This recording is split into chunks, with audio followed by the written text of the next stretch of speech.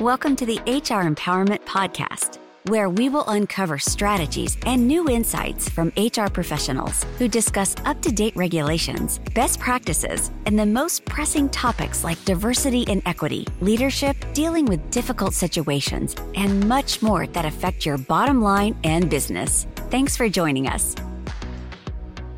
Hey everybody, Wendy Sellers here, the HR lady. We are here wrapping up session 5 of 5 of this podcast.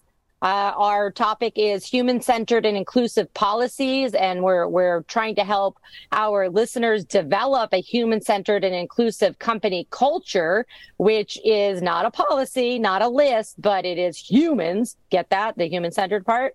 We're here today with our... Pizza. Yeah, not pizza. Jaleesa, our very special guest, said company culture is not free pizza. It's not free pizza. It might be free lobster. What about lobster? Maybe. Or how about, does anybody in your workplace, or do you know anybody that actually, instead of the pizza, they got the free frozen turkey for Thanksgiving or for Christmas? No, but that would be such a time saver and awesome. It'd be more of a time saver if it was cooked. Yeah, that's So, I want to give our listeners some ideas about where do they start? I mean, we've been all over the board here in our previous 4 sessions about company culture and inclusion and human-centered, but Jaleesa, as an HR expert, and a consultant, if somebody came to you and said, where do I start? What would you do? So I personally always love starting with creating the employee handbook, but creating it more like a culture guide, if that makes sense. And I always love, hearing from the team first, like getting an idea. Do they understand the policies? Do they feel supported by the current policies? Really making them a part of the process. Because we can't create this book of things that they have to follow and have no idea if they fully understand the things that are in this book, or if there are other needs, or how can we be more inclusive in these policies? And then I also love, from the organization standpoint, what are your goals? And it's really taking that human-centered approach to really create the new policies, whether it's a handbook or whether it's new policies. And then I think the next step is educating everyone what that means. It's not just creating these policies, making sure they're inclusive, but it's also training managers, training leadership to also have that human-centered approach when enforcing these policies. So what you're saying is, I don't know, maybe get everybody on the same page. Yeah. I don't know how many times we're like, yeah, we have that policy. Yeah, we have that policy, but it's not equitable. That, the managers are kind of doing their own thing and enforcing things differently. And, it's just making sure to eliminate any of those biases and eliminate just one person making a decision on some of these things, right? And folks, if you're, figuring out, oh, wow, my departments, they're meant that we do things differently in this department to that department. That's a huge legal risk. Huge. So, and it happens all the time. Mm-hmm. It happens all the time. Oh, this manager over here sends them home when they do this. This manager over here just gives them a little email and a warning. Well, guess what? If you have different genders, races, ability, disability, so on and so forth, all the EEOC characteristics, and it's not intentional that it's discrimination, but unintentional discrimination is still discrimination. Absolutely. And so you need to make sure you're being very, very consistent with your actions related to your official or your unofficial policies. It doesn't matter if they're official or not. You have to be consistent. Mm-hmm.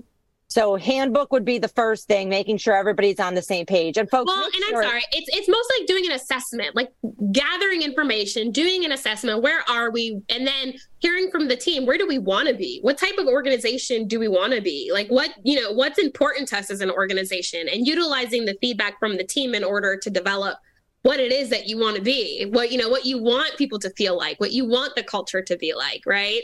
And then it's developing the policies, bringing the team back in. Do you understand these policies, right? Educating the management team to ensure that they're being equitable in their decision-making and enforcing of these policies. Agree. You kind of nailed it on the head. I'm reading this from an article from HiveLearning.com, and there's a bunch of steps on how to create an inclusive culture. And step 5, there's 11 steps, I believe. Step 5 is making inclusion inclusive. And it's really the truth. They say in this article, you could spend thousands of dollars on leadership training, on how to be an inclusive leader, how to be an inclusive culture, but you can't change it just by doing training. You have to actually change it, and you have to hold all the leaders. And I don't like using the word leaders because we often think, oh, well, if you're a manager or you're a leader, and it's like, no, not necessarily. You could be, the receptionist and be the leader in the organization, although you don't actually manage anybody. But you really have to be consistent and be transparent and be intentional and communicate to everybody what's going on.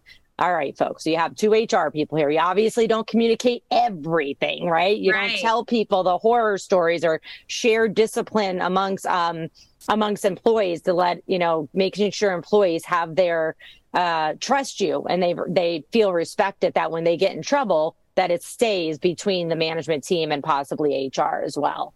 And something that I'm hearing a lot of the organizations I work with are remote or fully remote, and they have employees everywhere, right? And so you mentioned the word being intentional. And I think that's super important, especially when you're in a remote environment. And we have a lot of organizations that are like, what is our culture now? We don't have an office. We don't have the water cooler, and I think just wanted to flag that, just being super intentional, whatever it is that you develop, being super intentional in your approach. Tell us, before we wrap up, a little bit about your team and, what is the ideal client for you? The ideal client for me, I meant it when I said I'm so passionate about creating workplaces where people feel supported. And I think that comes from my history of being in workplaces where I wasn't supported and I didn't feel like I could bring my authentic self. And then being in an environment where I did feel supported and how much that changed my life, almost like a 180, and just seeing how impactful it is. That's my passion, right? And so I look for organizations that are know that, hey, we're doing the best we can, but we know that there's a lot more that we can do. And we know that we can't do it on our own. Organizations that want to create a workplace where their employees feel supported and that they're inclusive, and they really want to do that inclusive approach. So that's kind of what I'm always like, how are they treating their employees? Mm-hmm. That's the first thing I look at. How are they treating their employees? What are their employees saying about them? Because that to me is like, if the employees feel supported and taken care of, that's an ideal client for us. We work with a lot of mission-driven, nonprofit, and social justice organizations. That's awesome. Congratulations to you. Yeah, thank you. I love it. I love this work, if you can't tell. Yeah, me too. I'm like, even when I try to take a day off and I get like an email, or I can't even help myself of helping people. They're sometimes be like, oh, send me a contract or an invoice. I'm like, it'll take me more time. Let me just give you the answer. Right.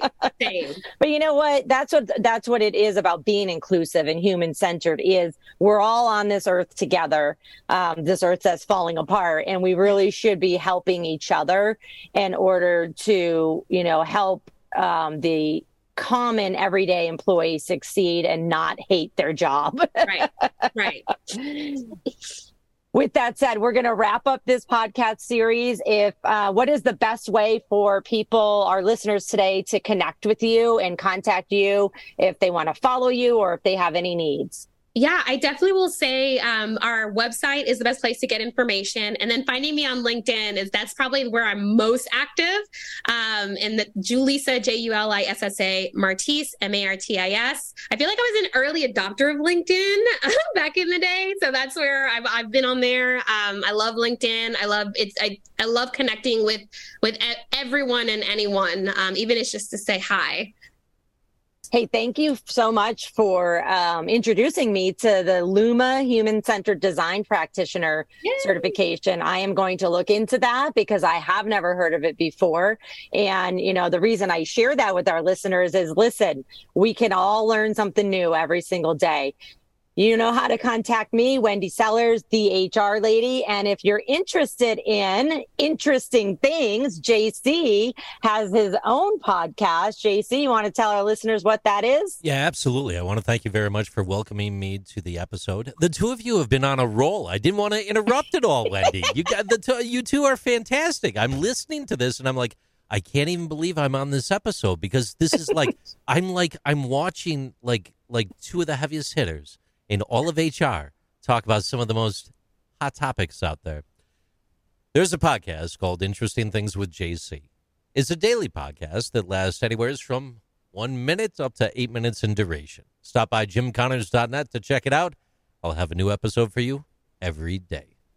And it truly is interesting. It makes me giggle and Google stuff every single time. And it's only like 5 minutes, not even sometimes. So definitely a good way to get your spirits up. Stay safe, everybody. Take care. And we look forward to talking to you again on another podcast. Thank you for joining the HR Empowerment Podcast, brought to you by Aurora Training Advantage. We hope you've gained new insight and strategies to navigate the HR profession. We look forward to you joining us again on the HR Empowerment Podcast.